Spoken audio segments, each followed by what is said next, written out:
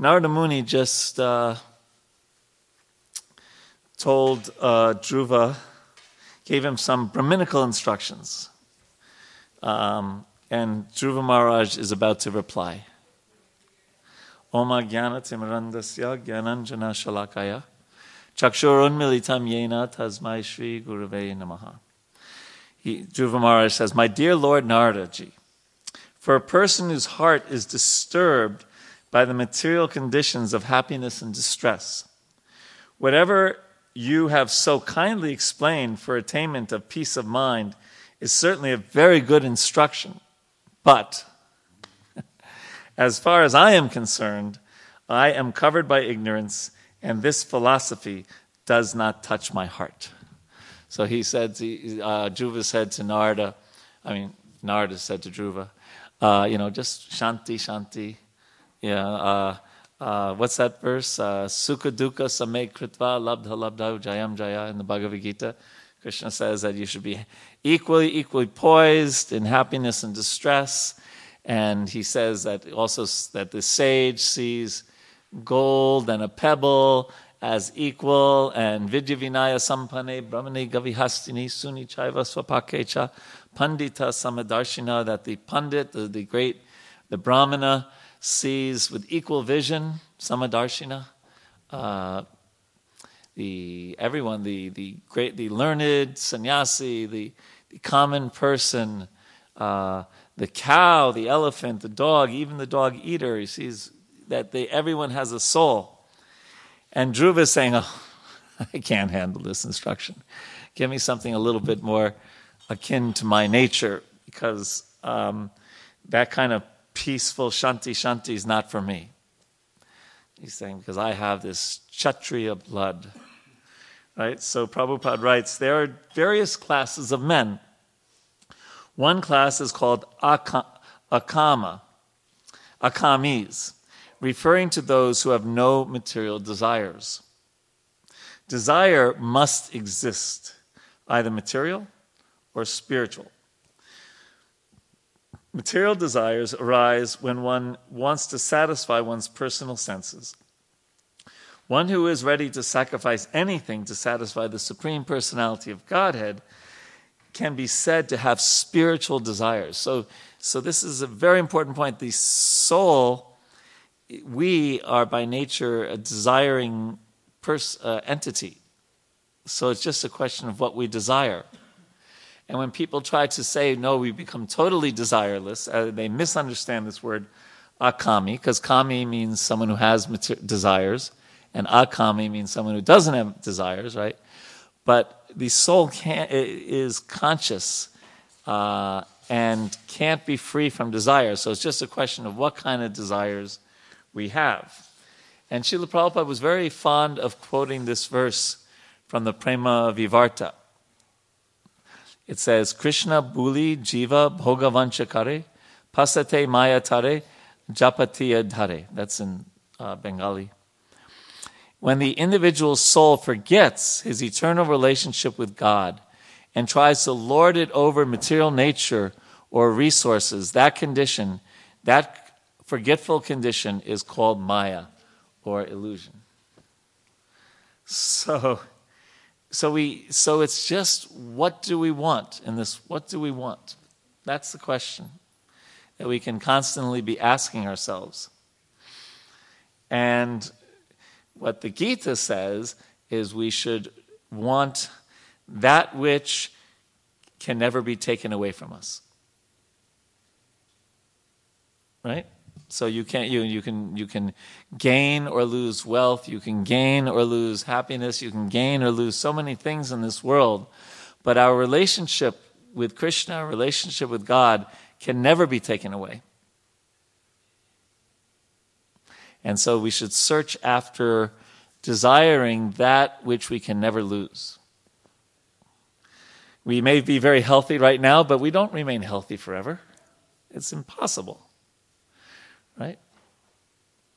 2 famous people passed away this past week, right? Aretha Franklin and Senator McCain. Senator McCain at one time was a very healthy person, even when he was captured by the Vietnamese, and for so many years, right? And then if you see the pictures of him when he got out of captivity and was replenished his health, but nobody, what's that verse? Jatasya hi dhruvo mityur, dhruvam janma mritasya cha. That everyone has to get, janma mrityu jara vyati. We all have to get old and diseased and finally enter another body. So we should desire spiritual things. And sometimes the idea of desiring something spiritual sounds really boring. The material world is so exciting. Who's, the Redskins going to win, and, and this and that and so many things. Right? There's, just read the newspaper. It seems kind of interesting. Okay, well, the hurricane didn't really clobber Hawaii too much. Oh, very interesting. And the fires in California, and this and that, and this actress is doing that, and this actor is doing that, and then spiritual life. I used to joke that there was a joke in India that if you suffer from insomnia, just pick up the Bhagavad Gita. But that's not a fact, actually. Actually, one time Srila Prabhupada, our founder, when he his guru, Srila Bhaktisiddhanta Saraswati Thakur, wanted to come up with a newspaper all about spiritual things that came out daily, and people said, How are you gonna fill up a daily newspaper about spiritual things? A daily newspaper every 24 hours?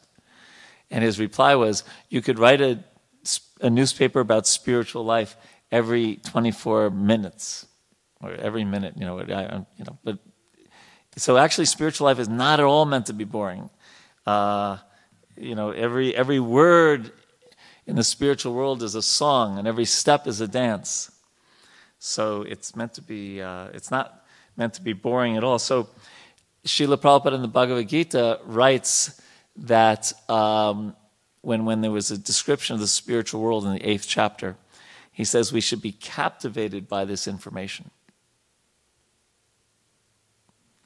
We should be captivated by the descriptions in the Bhagavatam and the Puranas and the Brahma Samhita about, Chintamani Prakara Sadma Sukalpa Briksha. Right? That these things should attract us to spiritual things. And when we become attracted like that, then the going-ons in this world become pale in comparison. So it's what are we attracted to is a question. So then a little further on in that purport, Srila Prabhupada writes, in the Bhagavad Gita it is said that persons who are actually advanced in spiritual life do not care for the dual behavior of this material world. But Dhruva Maharaj frankly admitted that he was not beyond the affliction of material distress and happiness. He was confident that the instruction given by Narada was valuable, yet he could not accept it. So we're instructed, like I said, I quoted those verses earlier, to see things equally, right? To have that equal vision of happiness and distress, and this is good and this is bad, because all day long we're kind of like, our mind is like that. Oh, this is good, right? And to rise, kind of transcend that. But our minds naturally accept and reject. That's the nature of the mind. So another way to look at it is to do spiritual accepting and spiritual rejecting. Accept things that are favorable to our spiritual practices and reject things that are not favorable to our spiritual practices, rather than accept things that give us pleasure and reject things that don't give us pleasure. Right? Because, you can become quite unhealthy the other way, because we can always accept pizza and reject sak, spinach. Right? Like that, but actually one is a lot healthier for you than the other. Yes, microphone for Vinodji. But what he's saying, it's not very easy. I've seen both people when distress come and how they react. It's not easy. Not easy.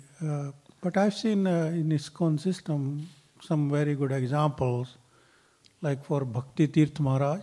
Very good example. So this is my fortunate or unfortunate both, because he was here, I did not get in his association. But just before departing this world, I read about him, and I got really, wanted to see him. So I went to see him Gita Nagari. You went to Gita Nagari? And I heard he had a cancer, right? Yes, he had cancer. So when I went there with my couple friends, I was told that he cannot see anybody because he's very, very critical. Indisposed, yes. So I was very disappointed. Mm. So I was just sitting in temple.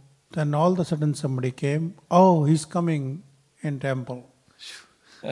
And he came in temple, and he looks like has no problem. His face was shining like, I never seen that person.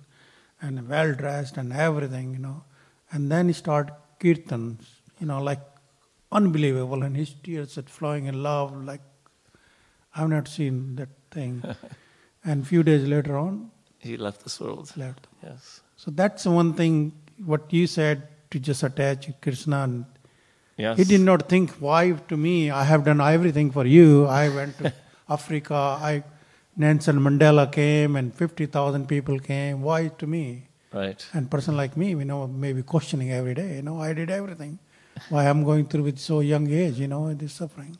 Yes, it's a different vision. You're right. Yeah. One time he said Radhanath Swami was reading the Chaitanya Charitamrita, this wonderful book about Lord Chaitanya, to him, and he has cancer and he's suffering, and he turns to Radhanath Swami and says, "It doesn't get any better than this." So it's easy to say it, but it's not so much what happens to us that tests a human being, it's how we react to what happens to us. So you're giving a perfect example of reacting in accepting things spiritually.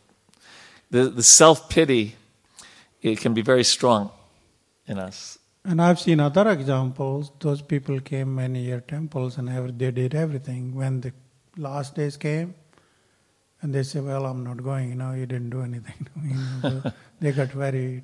Yeah. So that's very hard, but Bhakti Tirth Maharaj was very highly elevated soul. So he gave us a good example. Very good example. Yes. Yeah. And Prabhupada himself gave a wonderful example. He was on his deathbed and still translating the Bhagavatam with total clarity of mind. Next person, since you're talking, Leela Nandan, if you Leela Nandan he Prabhu, was another example. Yes, another example, yes. Yeah, I went to see him in ICU, and he was worried about Govinda, not just himself. This process works. Yeah. Process works, yes. So, it's not easy to be neutral, though, is it, to this world? Therefore, we're not really instructed to be neutral, but to anukulyasya sankalpa pratikulyasya varjanam, to accept things favorable to bhakti and to reject things unfavorable. So I know I'm speaking a lot on this verse. One more point, though. First, any other comments on these first 2 points? The point about neutrality and akama, and anything? Yes, Nandimu. Hare Krishna, I just have a quick comment. Okay. Because this comment given by Dhruva Maharaj is exactly the same how my mother replied to me when I told her the same thing. What did your mom say? I can't do that. It's so difficult. although I appreciate that. Good. Well, appreciating is a good first step. And that brings us to the last half of this purport.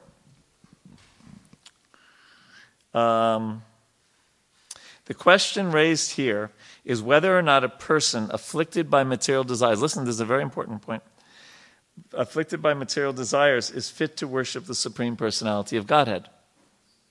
So you have material desires, can you worship Krishna? Yes. Correct? You're right. You got it right. The answer is that everyone is fit to worship him. Even if one has many material desires to fulfill, he should take to Krishna consciousness and worship the Supreme Lord Krishna, who is so merciful that he fulfills everyone's desires. Through this narration, it will become very clear that no one is barred from worshiping the Supreme Personality of Godhead, even if one has many material desires. So the famous verse in this regard is from the second canto of the Srimad Bhagavatam, Akama, Sarvakama va mokshakama uttaradi trivyena bhakti yogena ijeta purusham param. So whether one is akama, has no material desires, sarvakama, has all material desires, or mokshakama, just wants to get out of this place and maybe attain impersonal liberation, tivrena, they should very enthusiastically and with single-mindedness, tivrena bhakti yogena, engage in bhakti. So there's no one who's barred. And there's also this famous verse from the 11th canto, 2 verses, that says, having awakened faith in the narrations of my glory. So maybe your mom has some faith. Being disgusted with all material activities, knowing that all sense gratification leads to mercy, but still being unable to renounce all sense enjoyment, my devotee should remain happy and worship me with great faith and conviction. Even though he is sometimes engaged in sense enjoyment, my devotee knows that all sense gratification leads to miserable result, and he sincerely repents such activities. So there's no, barring someone from taking up Krishna, from chanting Hare Krishna and worshiping Krishna, remembering Krishna, paying obeisances, and gradually, just as the cup filled with ink, if you keep on pouring milk into it, it'll turn eventually white, and it'll go different shades of gray until it gets white. Similarly, we become purified by these activities, even if we maintain material desires, as Dhruva is kind of doing in the beginning of this narrative. He's a perfect example. Whatever desires we have in this room, they don't compare to Dhruva's. We may want like a Lexus or a Ferrari, even a Lamborghini, whatever. It's nothing compared to, or like a house overlooking the Potomac, with 12 bedrooms and 12 bathrooms.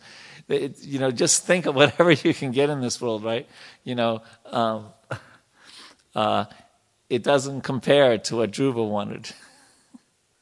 He wanted more than Lord Brahma, who created the whole universe.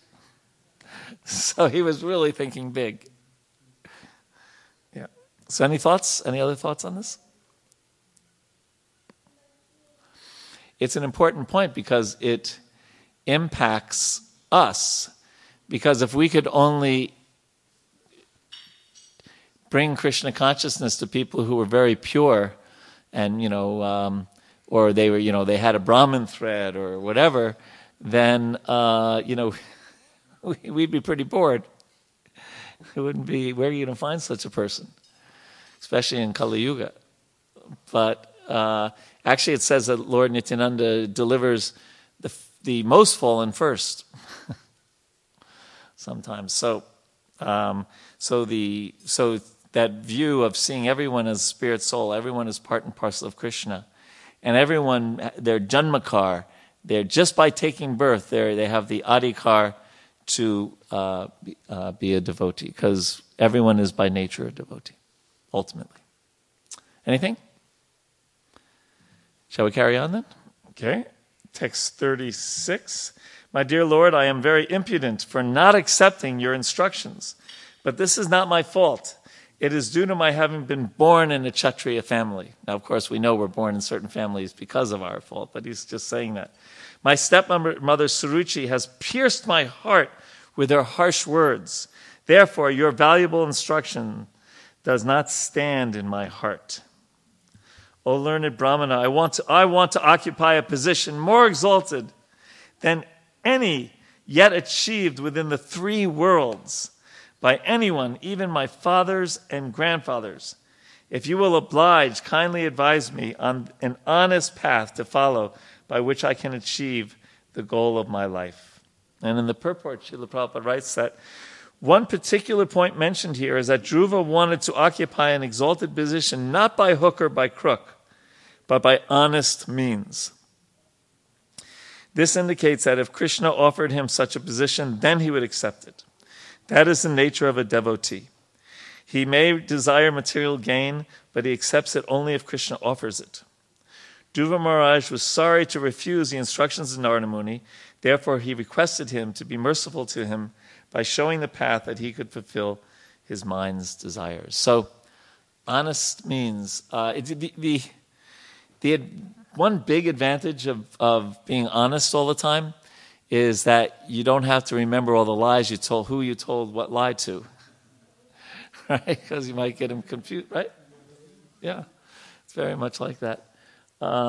So honesty generally is what a devotee follows. We're not sentimental, right? If someone, there's a story in the Shastra about a sadhu there in meditation, or just sitting there, and this very innocent person runs by and hides someplace, and then a person with a big knife comes by and asks the sadhu, where is it? Did you see where she went?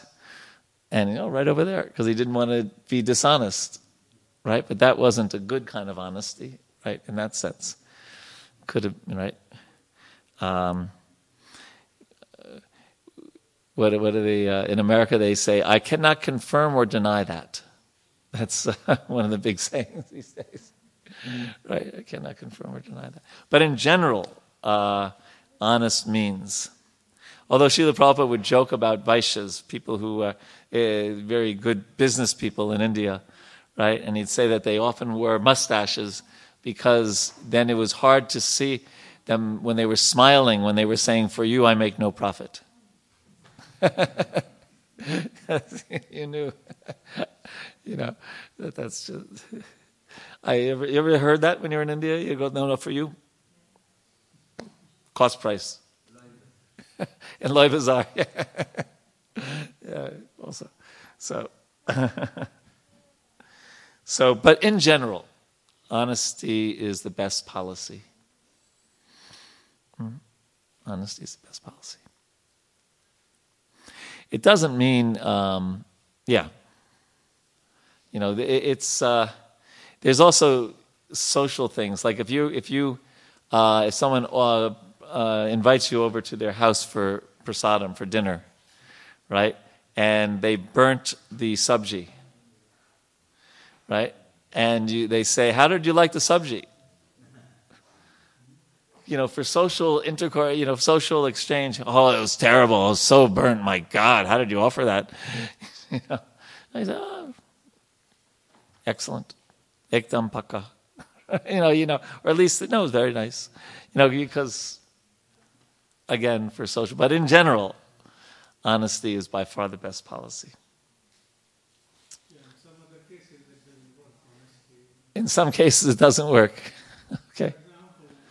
Okay, wait. For example, if you're charging double or triple price, right? You cannot tell your customer, because the customer do not understand what goes in this. Right. Like, for example, when we charge to government or something, we charge double or triple. And people don't understand why you're charging it so high, because it's a system cost. Right. You cannot tell. So then what do you say? You don't tell them? You say, what I'm going to charge? I'm giving you a very special price. Yeah. So those kind of things. And you keep it at that. In your mind, you're saying, yes, 3 times the cost. Yeah. And whatever assumption they're making, kya kare? What to do? So that's right. Yes. Not always. In business, you can say that. Right. But in general, with our what to speak of with devotees, we want to be, because a person is it is true, isn't it? Right? If you're a habitual liar, you forget what lie you told who. Right? It just becomes, well, our life. What did Mahatma Gandhi say? Simple living and high thinking. So one part of simple living is not having all this complexity in your mind. Who did I tell? What did I tell that person the truth? No, I couldn't have. You cannot be firm, because if you keep saying different, you say, maybe I said this, maybe I said this. So you cannot be firm. No, I did not say that. I said this. And even in business, to some extent, businesses also run a lot on trust. Right? In the old days in India and in America, right, businesses were done with a handshake, right? Or a pranams or whatever. Not necessarily even a written document. I'm talking, bygone days, right? They even say that, what's his name did that a lot. The guy in charge of Berkshire Hathaway. Yeah, Warren Buffett. Yeah, that he in the early days he would just handshake bus, multi-million-dollar. Yeah. Now they say, lawyers tell you no. Yeah. Did you want to say? Yeah, Hare Krishna. I was going to say, truth always triumphs in the end, right? Truth, yes. So it's okay to lie. No, I didn't know. We didn't say it's okay to. It's okay to lie because truth always triumphs. I don't think that's that's what we call in logic a non sequitur. That it doesn't follow. Truth always comes out in the end, so it's okay to lie.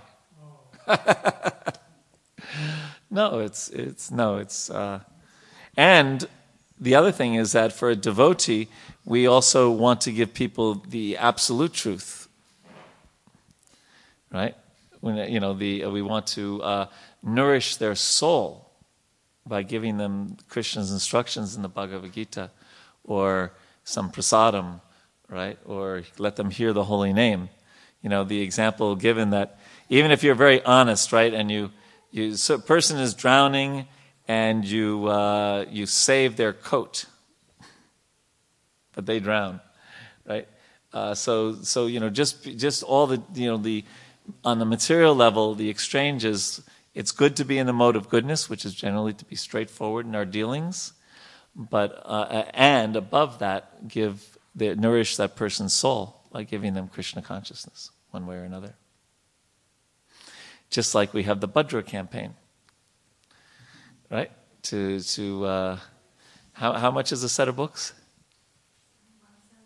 For only $175, you can give someone a Srimad Bhagavatam set on Bhadra Purnima and guaranteed to make rapid spiritual advancement, right, on that day. So, my dear Lord, you are a worthy son of Lord Brahma, and you travel playing on your musical instrument, the veena, for the welfare of the entire universe.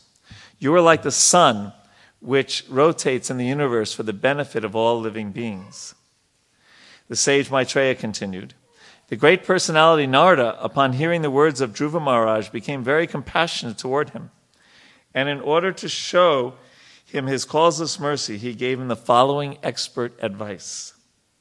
The great sage Narada told Dhruva Maharaj, the instruction given by your mother Suniti to follow the path of devotional service to the Supreme Personality of Godhead is just suitable for you.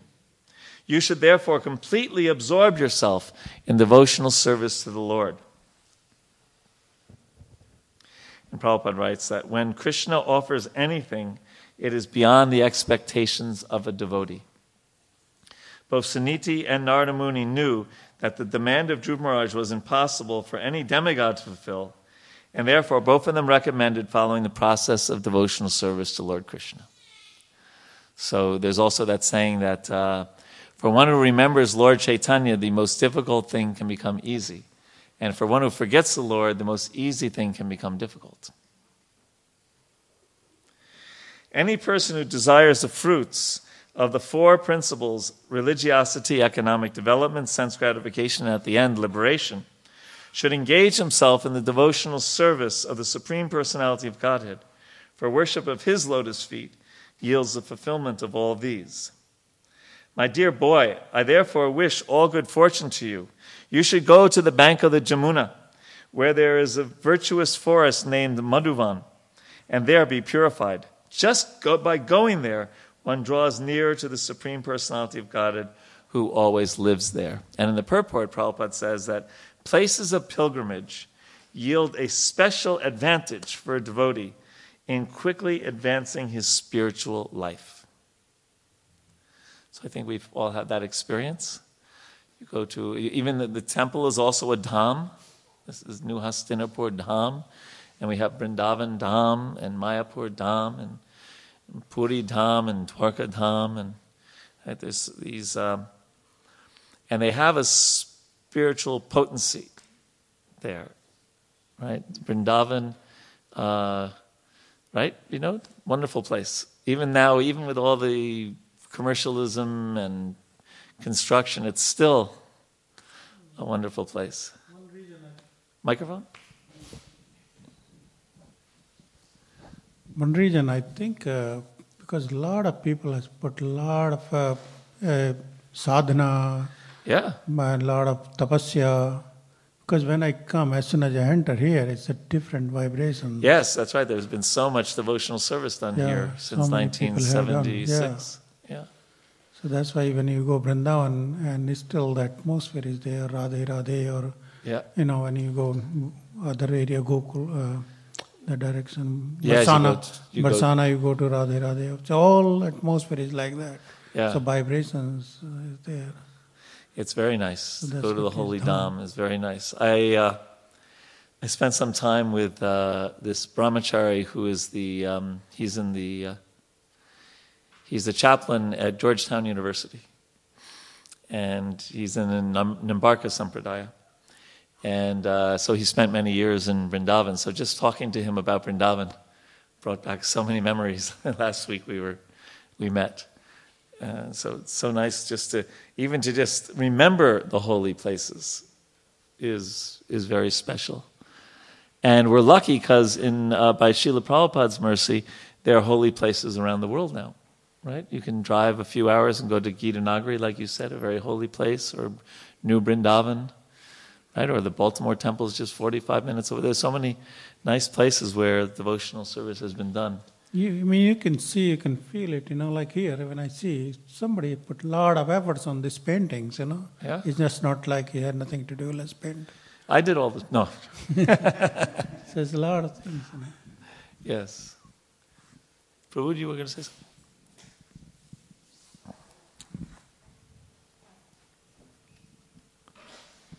Hare Krishna Prabhu. It says of all the holy places, Prayag is the highest place of pilgrimage. How do we understand that part? And then higher than Prayag? It's like, where does it say that? Huh? Is it in the purport? Yeah. But then he says, and the topmost of them all is Vrindavan. Similarly, there are other holy places of pilgrimage, such as Prayag, Allahabad, and Mathura, and the topmost of them is Vrindavan. TK? Yes. So Prayag is nice. You have the confluence there of actually, even though you can't see it, Saraswati, Jamuna, and Ganga. It's a very nice place, actually, to go to the Triveni. There, it's nice. I've been there a few times. And they have a Kumbh, right there. Kumbh Mela is there in Allahabad. Nice place. But of all the places. And then above Vrindavan is Govardhan. And above Govardhan is Radhakund. Yeah. My body was there. I don't know if my mind was there, but yeah. So, do you know the places where Mirabai used to live in? Yeah, Mirabai, yeah. Really? Well, I know the Mirabai temple. It's right next to the Radha Damodar temple. Right, there's a temple of Mirabai right across and a little further down the street. Pretty much like diagonal from the Radha Damodar temple is the Mirabai temple. Okay, well, next time I'll go and ask Yeah. you. Yeah. So there is one more story about Vrindavan. So Tulsi Das ji was very much devoted to Lord Ram. Mm-hmm. So a lot of people told him to go Vrindavan. He said, no, I'm not going to go. Right. Only one condition I will go, if Krishna will take a dhanus. Acha. Yeah. So he went Vrindavan, and that time the Krishna took Dhanus. Acha. So that's one of the very important. Uh-huh. So the Vrindavan has a lot of significance, a lot of people. So much significance. So that's why. Lord Chaitanya re-established it, actually. And of course it goes back to all of Krishna's pastimes being performed there. So in the Nectar of Devotion, Srila Prabhupada writes that even a person who's not interested in bhakti, when they go there, they experience a higher taste. So even all those people that are going to Taj Mahal, they have to drive through Vrindavan. Right, if they go from Delhi. There's a lot of story about Akbar too, right? Yeah, Akbar, yeah. He came himself rather than it calling somebody to listen all that. Anything else on Vrindavan? Yes. Prabhupada makes an interesting statement here. He says, unless one is very advanced in spiritual life, it is recommended that he live in such holy places and execute devotional service. So he makes it seem like if you're not advanced, live there. Yeah. If you're advanced, go out and preach. Right, that's what he does say here. And then in other places he'll say, Vrindavan, for the average person, stay there 3 days.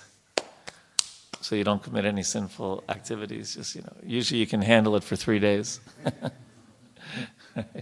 I mean, the common person, not people in this room. Right. Yeah. Jiva?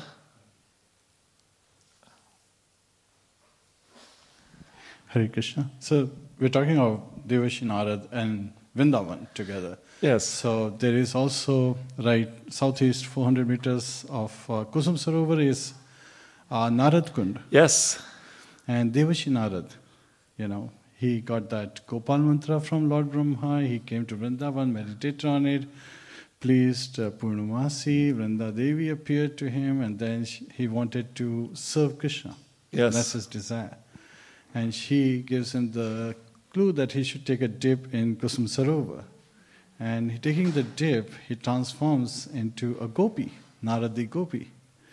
So he gets to serve Krishna, gets the instruction from Krishna to write Narad Bhakti Sutra, and then he writes it where his temple, means again near Narad Kund, and when he takes the second dip at the Narad Kund, he gets his original, Narad, Devashi Narad's, male form. And that was the place where he gives instructions to Kayadu, the wife of Hiranyakashipu, and Prahlad Maharaj in the womb gets the instructions. And Krishna had revealed that Daksha's curse would not have effect because Vrindavan is in spiritual world. Yes, so there's so many things happen in Vrindavan. Yes. So we should all go So on a many trip. stories. Let's all go to the airport tonight and go. Shalom. Ready? Srila Prabhupada made it much easier. You want to go to Vrindavan tonight? Yes. No problem.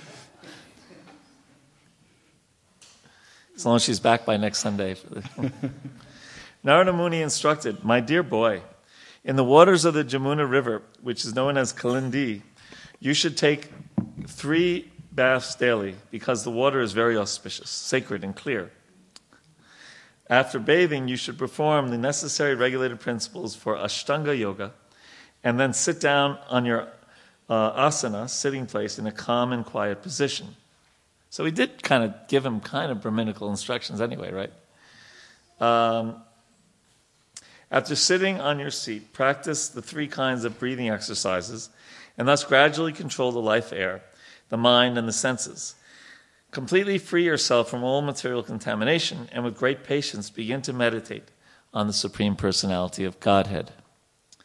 And the first sentence Prabhupada just writes that in this verse, the entire yoga system is described in summary, and special stress is given to the breathing exercises for stopping the disturbing mind. And then later he says, but at the present moment, the mind has to be fixed directly on the lotus feet of the Lord by the chanting process.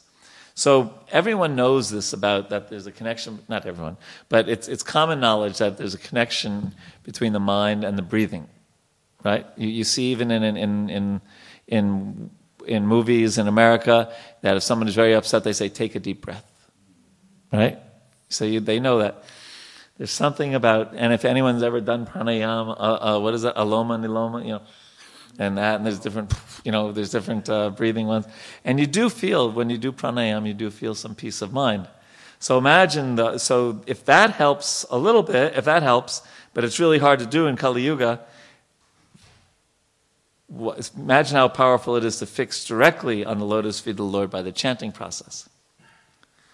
If that's the more recommended thing for this age. But you can see, Hare Krishna, you can see that there's just this, it's natural. And anyone, I think if anyone's done pranayama, you know that you feel some equilibrium, some shanti, more sattva guna. Right? Anyone ever had that experience? Even if you do it right now, we'll take 30 seconds. Just focus on your breathing in and out.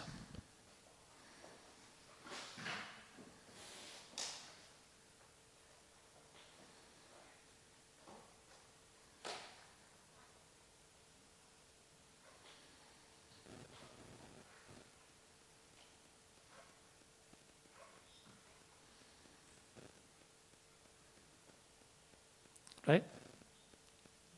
So imagine if you do that to the chanting of the Hare Krishna Maha Mantra. Any thoughts on this? Hare Krishna? Hare Krishna. I was just going to say that Sanatana Goswami in Hari Bhakti Vilas, he says that before chanting, if you do like 3 pranayams, he recommends. Just 3 times do pranayam and your mind will become peaceful and you can chant nicely. Wow, very good. Very good. Andy? Sorry I'm late, but I still want to make a comment. You forgot your computer? You got that. Okay. But I can only do Hare Krishna chanting out loud when I'm breathing. I hope you don't stop breathing. No, but I mean, I can't do it silently because there's no breathing pattern. I can't synchronize when I'm just thinking it. I can't synchronize. You have to chant out loud. Yeah, I have That's to. good. Yeah. You're blessed. Because that also, especially in Kali Yuga, is more powerful.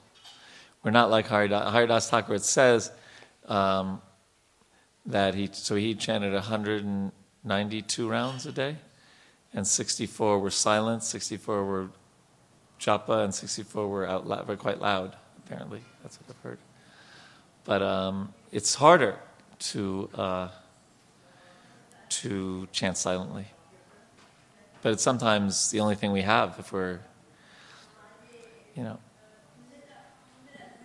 a business meeting, we might be chanting in our mind, we go, oh, Haribol! Okay, next verse. Okay, 45. The form of the Lord is described here, and so now we're going to hear a series of verses describing the form of the Lord. The Lord's face is perpetually very beautiful and pleasing in attitude. To the devotees who see him, he appears never to be displeased, and he is always prepared to award benedictions to them. His eyes, his nicely decorated eyebrows, his raised nose, and his broad forehead are all very beautiful.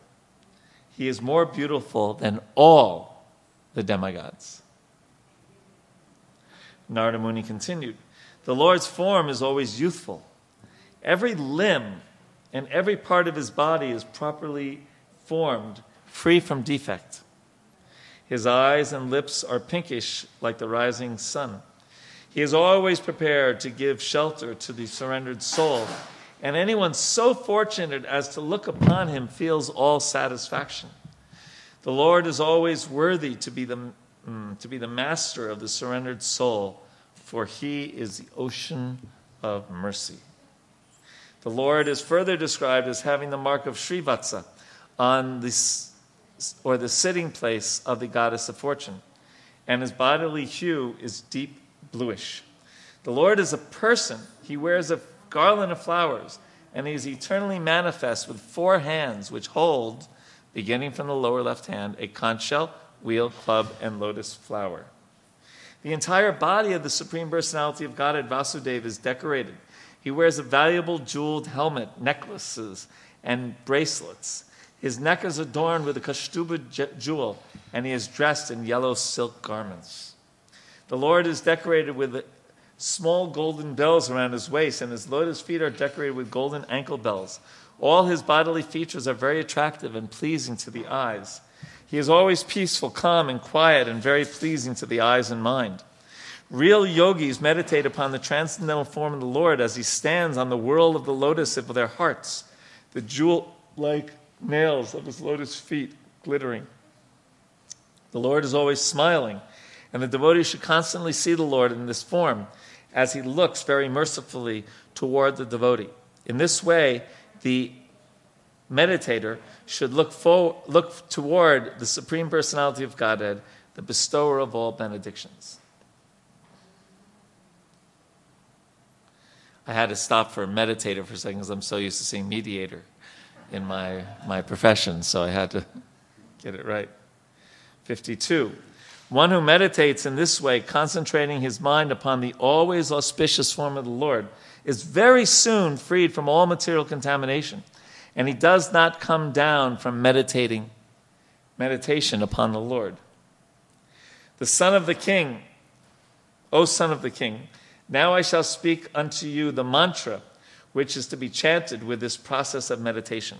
One who carefully chants this mantra for 7 nights can see the perfect human beings flying in the sky. That doesn't mean, United Airlines or something like that. Om Namo Bhagavate Vasudevaya. Okay, sure, why not? This is the 12-syllable mantra for worshiping Lord Krishna. One should install the physical forms of the Lord, and with the chanting of the mantra, one should offer flowers and fruits and other varieties of foodstuffs, exactly according to the rules and regulations prescribed by the authorities. But this should be done in consideration of place, time, and attendant conveniences and inconveniences. In the purport, Prabhupada talks about that this is a pranava mantra, or omkar, it's a pranava mantra that's really meant to be chanted. Well, no, hold on, take away really. Erase that last sentence. That is understood sometimes to be meant to only be chanted by, the Brahmin caste. And so Prabhupada writes that still, although not a Brahmana, but a Kshatriya, Dhruva was allowed on the authority of Narada to pronounce the pranava omkar. This is very significant. Especially in India, the caste Brahmanas object greatly when persons from other castes who are not born in Brahmin families recite the pranava mantra. But here is tacit proof that if a person accepts the Vaishnava mantra or Vaishnava way of worshiping the deity, he is allowed to chant the pranava mantra. In Bhagavad Gita, the Lord personally accepts that anyone, even one of a low species, can be elevated to the highest position and go back home, back to Godhead, simply if he worships properly. And in the end, Prabhupada writes, the principle that only Indians and Hindus should be brought into the Vaishnava cult is a mistaken idea. There should be propaganda to bring everyone to the Vaishnava cult. The Krishna conscious movement is meant for this purpose. So Krishna says he doesn't, he says he's Bhakta Vatsal, not, Indian Vatsal or Hindu Vatsal or Muslim Vatsal or Islamic Vatsal, right? And he says that he's Sarva Yonishu Kauntaya, right? And he's a friend of all living entities. So Krishna doesn't make any distinction.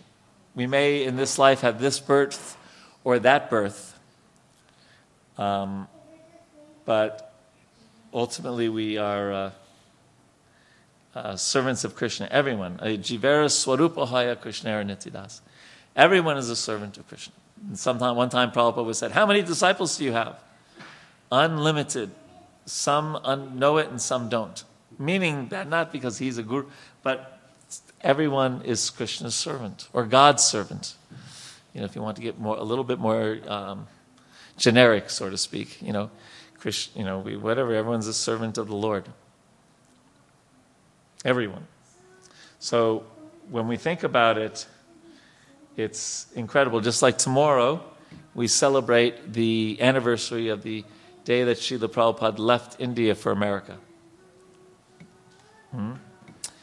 And when you think about it, and you think about our lives and how our lives have changed just by that act, that one person's act of getting on a boat and getting 2 heart attacks, it's the whole thing, living on the Bowery and everything.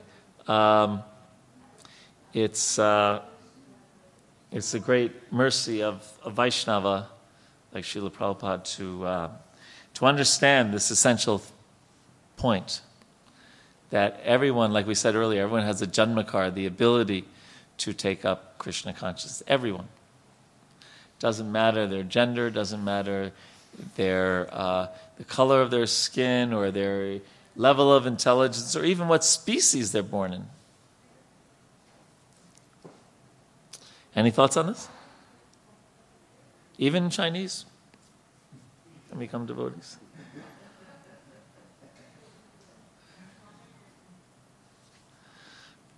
Yes, Mataji. Hare Krishna. So, Prabhu, the fact that, from Gita and several of Prabhupada's lecture, we learned that we are soul, we are not the body. Right. So, the fact that someone may have a Chinese body, or someone may have an African body, or someone may have any different body. That itself dispels this thought on the mind that someone should say that I am born here, so I can worship Krishna, or Krishna is not available to someone who is not born here and have not known him. Like that feeling itself and those doubts, they just dispel. One gets a better understanding. And personally speaking, ever since I am able to remember this most of the times, not to go by the body itself. And I'm able to see then that just because I may have friends and I know someone in different bodies, that makes them no different. Right. That's very important. I know that it has made a big difference in my life. The only thing about being born in India that's no, I shouldn't say the only thing. But one of the most important things about being born in India, Lord Chaitanya said that Bharate Brahmite, what's that go? That I'm confusing two things, but those who are born in India should take up Krishna consciousness.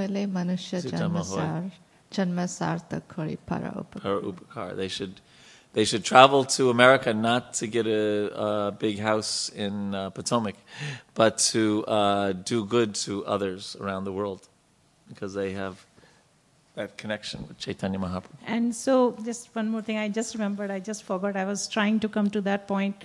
And then this spiritual journey is ongoing, like in no endeavor in this path is lost, like it said in Gita, Neha Vikramashasti. So basically everybody is having their journey. They are advancing gradually through, they may be getting different bodies. Yeah. So this understanding is really good. That gives a lot of hope. Yeah. That, not to see like they are all doing different things. They are all pursuing their paths, going through this journey. Yeah. Going to Krishna. That's true. Andy was a rickshawala in Calcutta last life.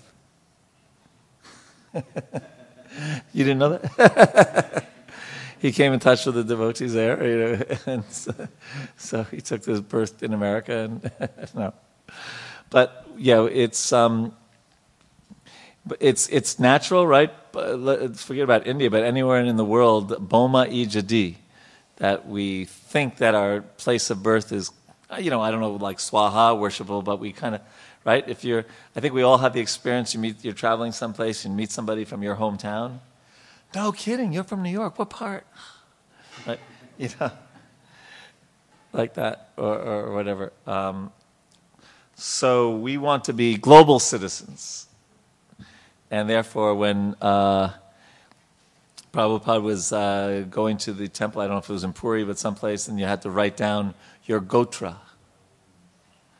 Right? And which gotra did he put? Achyuta Gotra, the Gotra of Krishna. Yeah. So it's always very interesting. It's kind of tricky, right? Because this body is our part of our prarabdha karma. So we have certain things that we were brought up with, certain inclinations, even as devotees. And we don't let that cover our bhakti, right? Like the devotees in Italy, they like pizza, right, or whatever, or the devotee from Gujarat becomes a devotee. They still want their dal dokali, and they still put sugar in sabjis, right, right, or whatever, right, and so we may want to kind of direct or dovetail certain tendencies that we have in Krishna's service, like that. Other thoughts? Okay, then we'll carry on. Text 55. One should worship the Lord by offering pure water, pure flower garlands, fruits, flowers, and vegetables, which are available in the forest, or by collecting newly grown grasses, small buds of flowers, or even the skins of trees, and if possible, by offering tulsi leaves, which are very dear to the Supreme Personality of Godhead. So these forests were very plentiful in those days, I was just, to make a long story short, one time Srila Prabhupada was in St. Moritz in Switzerland in the winter. The devotees, I don't know if it was winter, but it was snow-capped. And they took him there, and they thought it would be a good place for him to try to get his health together and to rest. And so one time they were leaving there and taking the train, and you see the beautiful Alps and the snow-covered peaks and everything, and the devotees are like, wow. They're really like glued to the window of the train. And Prabhupada said, you call it St. Moritz, I call it St. Hellish. And he said, look, it's snow-covered, there's no life. So from his point of view, he had a different way of seeing it. From his point of view, mountains should have flowers and grasses and all kinds of variety of animals and berries and fruits and this and that, right? And he just saw snow everywhere. Oh, hellish!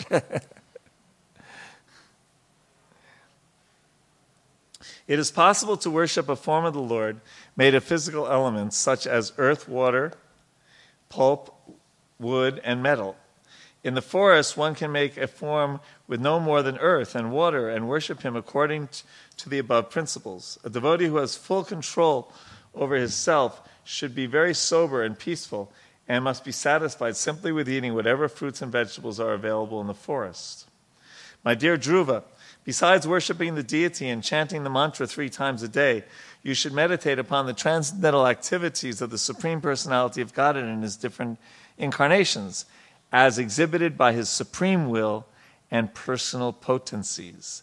One should follow in the footsteps of previous devotees regarding how to worship the Supreme Lord with the prescribed paraphernalia, or one should offer worship within the heart by reciting the mantra to the Personality of Godhead, who is non-different from the mantra.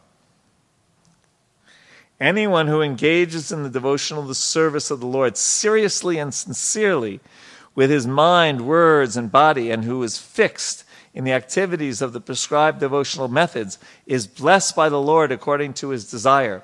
If a devotee desires material religiosity, economic development, sense gratification, or liberation from the material world, he is awarded these results. I highlighted those words seriously and sincerely because that comes up a lot in Prabhupada's discussions, that he says these 2 words are the secret of success. Serious and sincerely. And in the purport, Prabhupada writes, devotional service is so potent that one who renders devotional service can receive whatever he likes as a benediction from the Supreme Personality of Godhead. So he says that there, and then at other times he would quote, Yasyaham manugrinami harish etad dhanam shanai, that sometimes Krishna takes away your material opulence so that you're more dependent on him. So the reality is it's up to your relationship with Krishna. And Srila Prabhupada told that story. We talked, I think, last week that there's a form of Krishna with 10 hands, and if he wants to give you something, how can you stop him from giving you just so much? And if he wants to take away things, he's got 10 hands. How are you going to not have it taken away? Right? So ultimately, it's up to Krishna. There are devotees who are very poverty-stricken. There are devotees who are very opulent.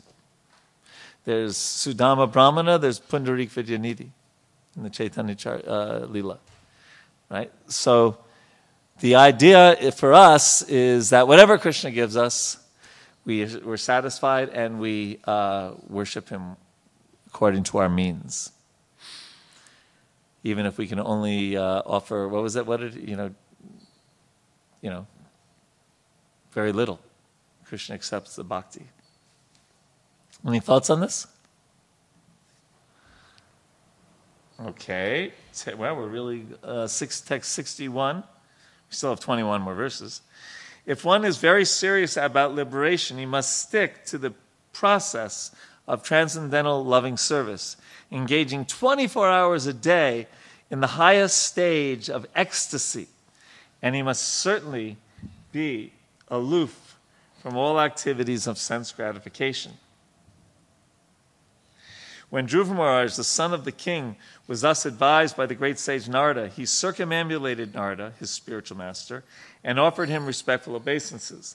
He then started for Madhuvan, which is always imprinted with the lotus footprints of Lord Krishna, and which is therefore especially auspicious. After Dhruva entered Madhuvan forest to execute devotional service, the great sage Narada thought it wise to go to see the king, to see how he was faring within the palace. When Narada Muni approached, the king received him properly, offering him due obeisances. After being seated comfortably, Narada began to speak. The great sage Narada inquired, "My dear king, your face appears to be withering up, and you look like you have been thinking of something for a very long time. Why is that? Have you been hampered in following your path of religious rites, economic development, and sense gratification?" You did that very well. You took that out of the bag without making noise. Prabhupada writes, Narada Muni did not inquire from the king about his liberation. So this is also mentioned in the Vedic literature, how you would greet people according to their nature. So you go up to a brahmana or a sannyasi and you'd say, Adhishtam yattat punar janma vijaya. That means, how are you doing in your fight to overcome birth and death? And you go up to a king and you'd say, how is the kingdom going? Right? You go up to a business person and say, how's business? You go to a laborer and you say, how are you feeling? Right? So actually, it's interesting. In traditional Indian culture, traditional Vedic culture, greetings had a meaning. You actually meant it. You'd choose the greeting according to the person. What happens when you go to work on tomorrow? How's it going? How you doing? Okay. How are you? Okay. Have a nice day. Right? It's usually, is it fine? I know people who are like, I noticed this with a coworker the other day.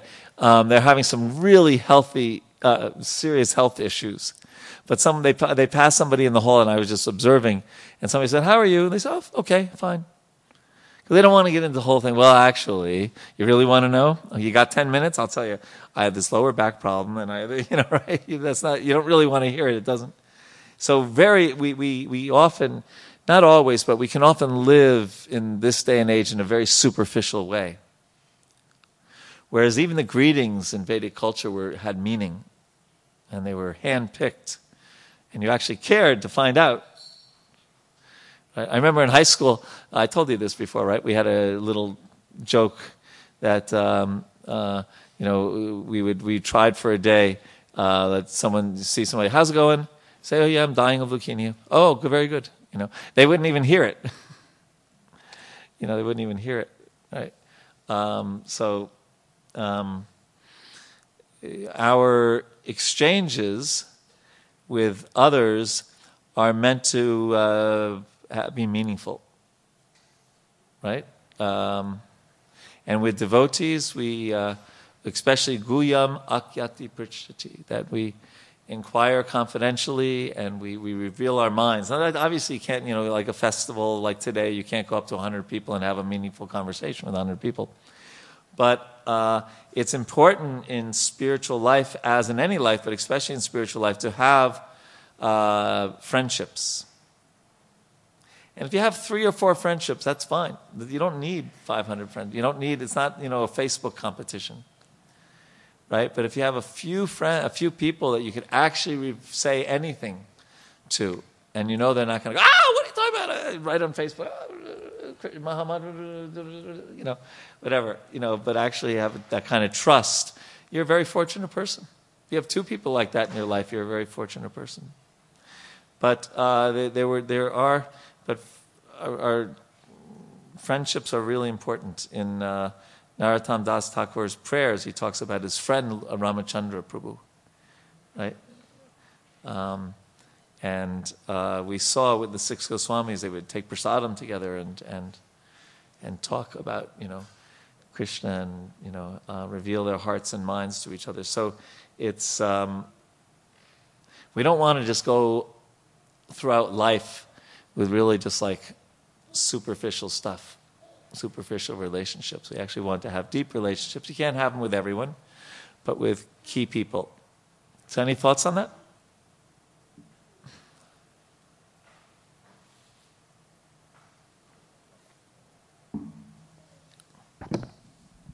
Hare Krishna. So you talked about the greetings. Theodore Roosevelt used to actually sometimes when he had visitors, he would give similar responses. So he sometimes used to say, I just killed my grandmother today in the morning. And they would just ignore completely and move to the next topic. Right. Except for one person who came, when he heard that, he responded back, I'm sure she had it coming. Hare Krishna.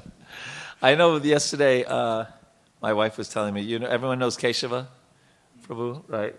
And so Keshava went like this to my wife, and my wife went like this to Keshava, and she went like this, and he went like this, and she went, I don't know, how do you make a heart sign? And then he made a heart sign.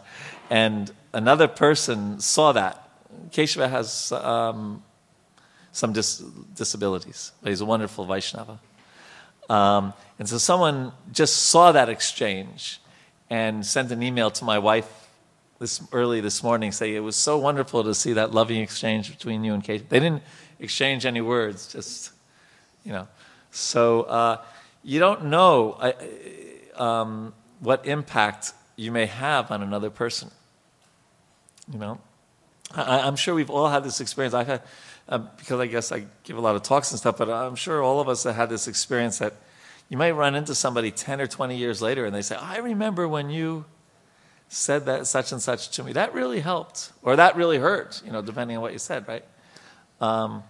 So we should try to wake up in the morning and think, everyone I meet, I'm going to try to make their life a little brighter today. Everyone. Right? Like that. It's a very good meditation. It's a lot better meditation than, I'm going to meet a lot of stinking rotten people today and, make sure I don't open the door for any of them. Right? Yes. It's good to do that. So like today, our Nandi Mukhi led her first Tulsi Puja Kirtan, right? First one? It was wonderful. And I was told my wife later that you're a very observant person because you got all the nuances of how to lead that Kirtan perfectly right, even though it was the first time you led it, so that you have this sense of perception.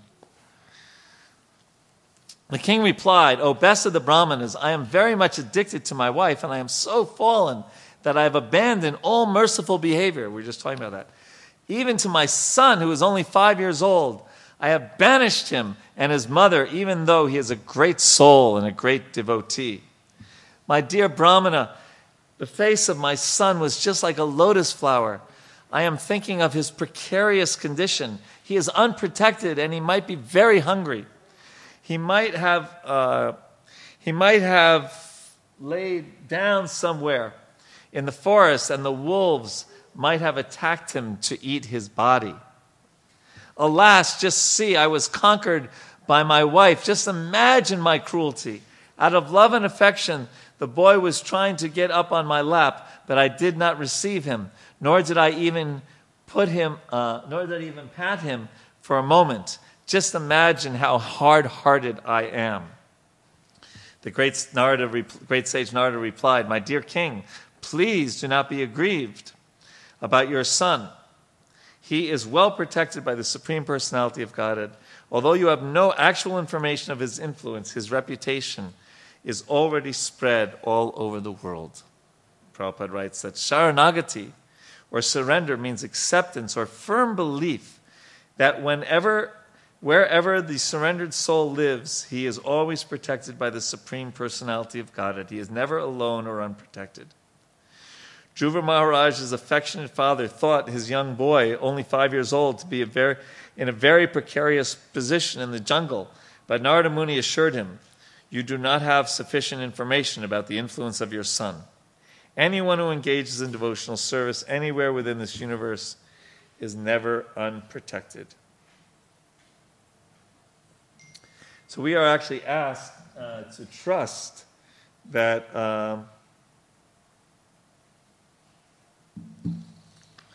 that we are not alone, we're never abandoned, we're not forgotten by Krishna. Krishna, he's right there in our hearts, right? He's accompanied us when we went through the channel of our mom to be born. He accompanied us on our first day of school. He's accompanying us to the temple today, and he's accompanying us even on our deathbed and even into the next body that we have. So Krishna is protecting. And Prabhupada, of course, is writing this from strong realizations that he came to America with no money, with no followers, nothing. 40 rupees. Couldn't even convert it into dollars at that time. Right? Even today, you can't go we even had 5 lakhs and you go to Bank of America, they'll just say, right? They're not going to take it back. But Prabhupada was given the name Abhay, or Abhay Charan, one who's fearless at Krishna's lotus feet. So, Uttanapad, the father of Dhruva, made the wrong assumption. He had a certain assumption that naturally, that a 5-year-old child is going to be in danger in the forest. And Narada clarified that. Not one who's protected by the Lord. So this is also, of course, meant for us to have that trust. That doesn't mean we're going to live for 250 years. But that Krishna protects the consciousness of his devotees especially. Any thoughts on this? Okay, then. My dear king, your son is very competent. Wouldn't it be nice to get this kind of, you haven't heard from somebody for a long time, a loved one, and then someone from a faraway place says, no, don't worry. They're on a secluded island and they're very happy. Right. He will perform activities which would be impossible even for the great kings and sages. Very soon he will complete his task and come back home. That must have been pleasing for him to hear also, right? You should know that he will also spread your reputation all over the world. The great Maitreya continued, the king, Uttanapad, after being advised by Narada Muni, practically gave up all duties in relationship with his kingdom, which was very vast and wide, opulent like the goddess of fortune, and he simply began to think of his son Dhruva. Elsewhere, Dhruva Maharaj, having arrived at Madhuvan, took his bath in the river Jamuna and observed fasting in the night with great care and attention. After that, as advised by the great sage Narada, he engaged himself in worshipping the Supreme Personality of Godhead. For the first month, Dhruva Maharaj ate only fruits and berries on every 3rd day. What do they say in those commercials? Do not try this at home. Right? only to keep his body and soul together. And in this way, he progressed in the worship of the Supreme Personality of Godhead. Prabhupada writes that we should always remember that to become a bona fide devotee of the Lord is not an easy task. But by the mercy of Lord Chaitanya, he has made it very easy. So we don't have to do what Dhruva is about to hear. We're going to hear more about it. In the second month, Dhruva Maharaj ate only every 6 days. And for his edibles, he took dry grass and leaves. Thus, he continued his worship. On the third month, he drank water only every 9 days. Now, you can't do that today. Like I said, don't even think about it. Thus, he remained completely entranced and worshipped the Supreme Personality of Godhead, who was adored by selected verses. In the fourth month, Dhruva Maharaj became a complete master of the breathing exercise, and thus he inhaled air only every 12th day. Definitely don't try that. In this way, but the yogic perfections, such things, of course, this is millions of years ago, it's a different universe. In this way, he became completely fixed in his position and worshipped the Supreme Personality of Godhead. Oh my God, there's more. In the fifth month, Maharaj Dhruva, the son of the king, had controlled his breathing so perfectly that he was able to stand on only one leg, just as a column stands, without motion, and concentrate his mind fully on the Parabrahman. He completely controlled his senses and their objects, and in this way he fixed his mind without diversion to anything else upon the form of the Supreme Personality of Godhead. When Dhruva Maharaj thus captivated the Supreme Personality of Godhead, who is the refuge of the total material creation, and who is a master of all living entities, the three worlds began to tremble. So yogic powers can give you this incredible powers. As Dhruva Maharaj, the king's son, kept himself steady, standing on one leg, the pressure of his big toe pressed down half the earth, and just as an elephant being carried on a boat rocks the boat left and right with his every step. When Dhruva Maharaj became practically one in heaviness with Lord Vishnu, the total consciousness, due to his fully concentrating and closing all the holes of his bodies, the total universal breathing became choked up, and all the great demigods and all the planetary systems felt suffocated, and thus took shelter of the Supreme Personality of Godhead. Jai Sisi Gaurnitai Sitaram Lakshman Hanuman Shishi Radha Madan Mohan. The demigods said, "My dear Lord, you are the refuge of all moving and non-moving living entities. We feel all living entities to be suffocating, their breathing process choked up. We have never experienced such a thing. Since you are the ultimate shelter of all surrendered souls, we therefore approach you. Kindly save us from this danger." And the last verse, the Supreme Personality of Godhead said, "My dear demigods, do not be perturbed by this. It is due to the severe austerity and full determination of the son of King Uttanapad, who is now fully absorbed in thought of me. He has obstructed the universal breathing process. You can safely return to your respective homes. I shall stop this boy in his severe acts of austerity, and you will be saved from this situation." Prabhupada writes, all the demigods were afraid of being totally vanquished by suffocation, but the Supreme Personality of Godhead assured them that Dhruva Maharaj was a great devotee of the Lord and was not about to annihilate anyone in the universe. A devotee is never envious of other living entities. So what would be a good mind? What would stop a devotee from being envious? What would be their mindset, Andy? Well, one should never have their identity with an external anything. So if you don't have external identity. Yeah, if you know your true identity as a servant, then you don't care about what anybody else is doing, really. That's Good. the way I understand it. Uh-huh. So you said what would stop someone from being envious? Yes. I would say the absence of comparison. Absence of comparison. Very good. Yes. Comparison is a very, keeping up with what do they say in America? Keeping up with the Joneses, or in India, keeping up with the Agarwals, or the Patels, or whatever, right? That they have a brand new Camry, so I have to get a Lexus. I have to outdo them, right? Or they built their house that's so big, I had to build my house bigger. Or their child got into Yale, so my child has to get into Harvard. Or now I'm really upset because my child only got into Penn. Or whatever. And the whole life can be, like you said, a life of comparison. But if one sees that I'm a devotee of Krishna, Krishna's whatever I've gotten, it's Krishna's will for me and my karma. And if that person has more, they have a relationship with Krishna also. Right? So a lot of it is just not seeing Krishna's hand in anything. Right? Because why should I be envious if I think my father gave you something that you deserve, and I have that relationship with Krishna, and I understand the law of karma, and and I have my path to Krishna, and you have your path to Krishna. Yeah. What else? Anything else about how we can have the right mindset to not be envious of others? Yes. Microphone?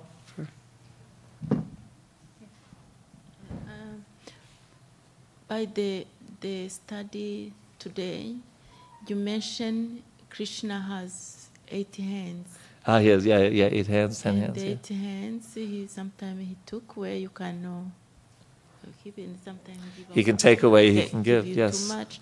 So, as you say, for me, my understanding is we shall not be envy because Krishna give us what is enough for us.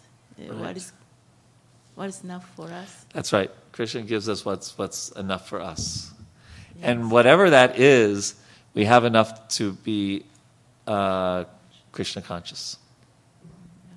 Very good. So let's end on that. Did you want to say something, Mahamantra? Oh.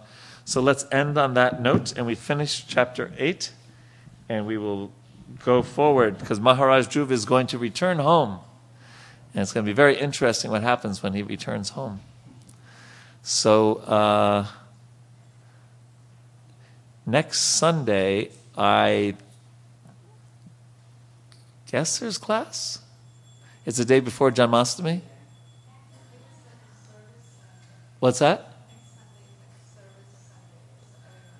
Yeah, so no class next Sunday. We're all going to be absorbed in doing seva to prepare for Janmashtami and the crowds that come on Janmashtami day. And if anyone wants to hang out with me, I'm going to be parking cars on Janmashtami. Hare Krishna, all glories to Srila Prabhupada.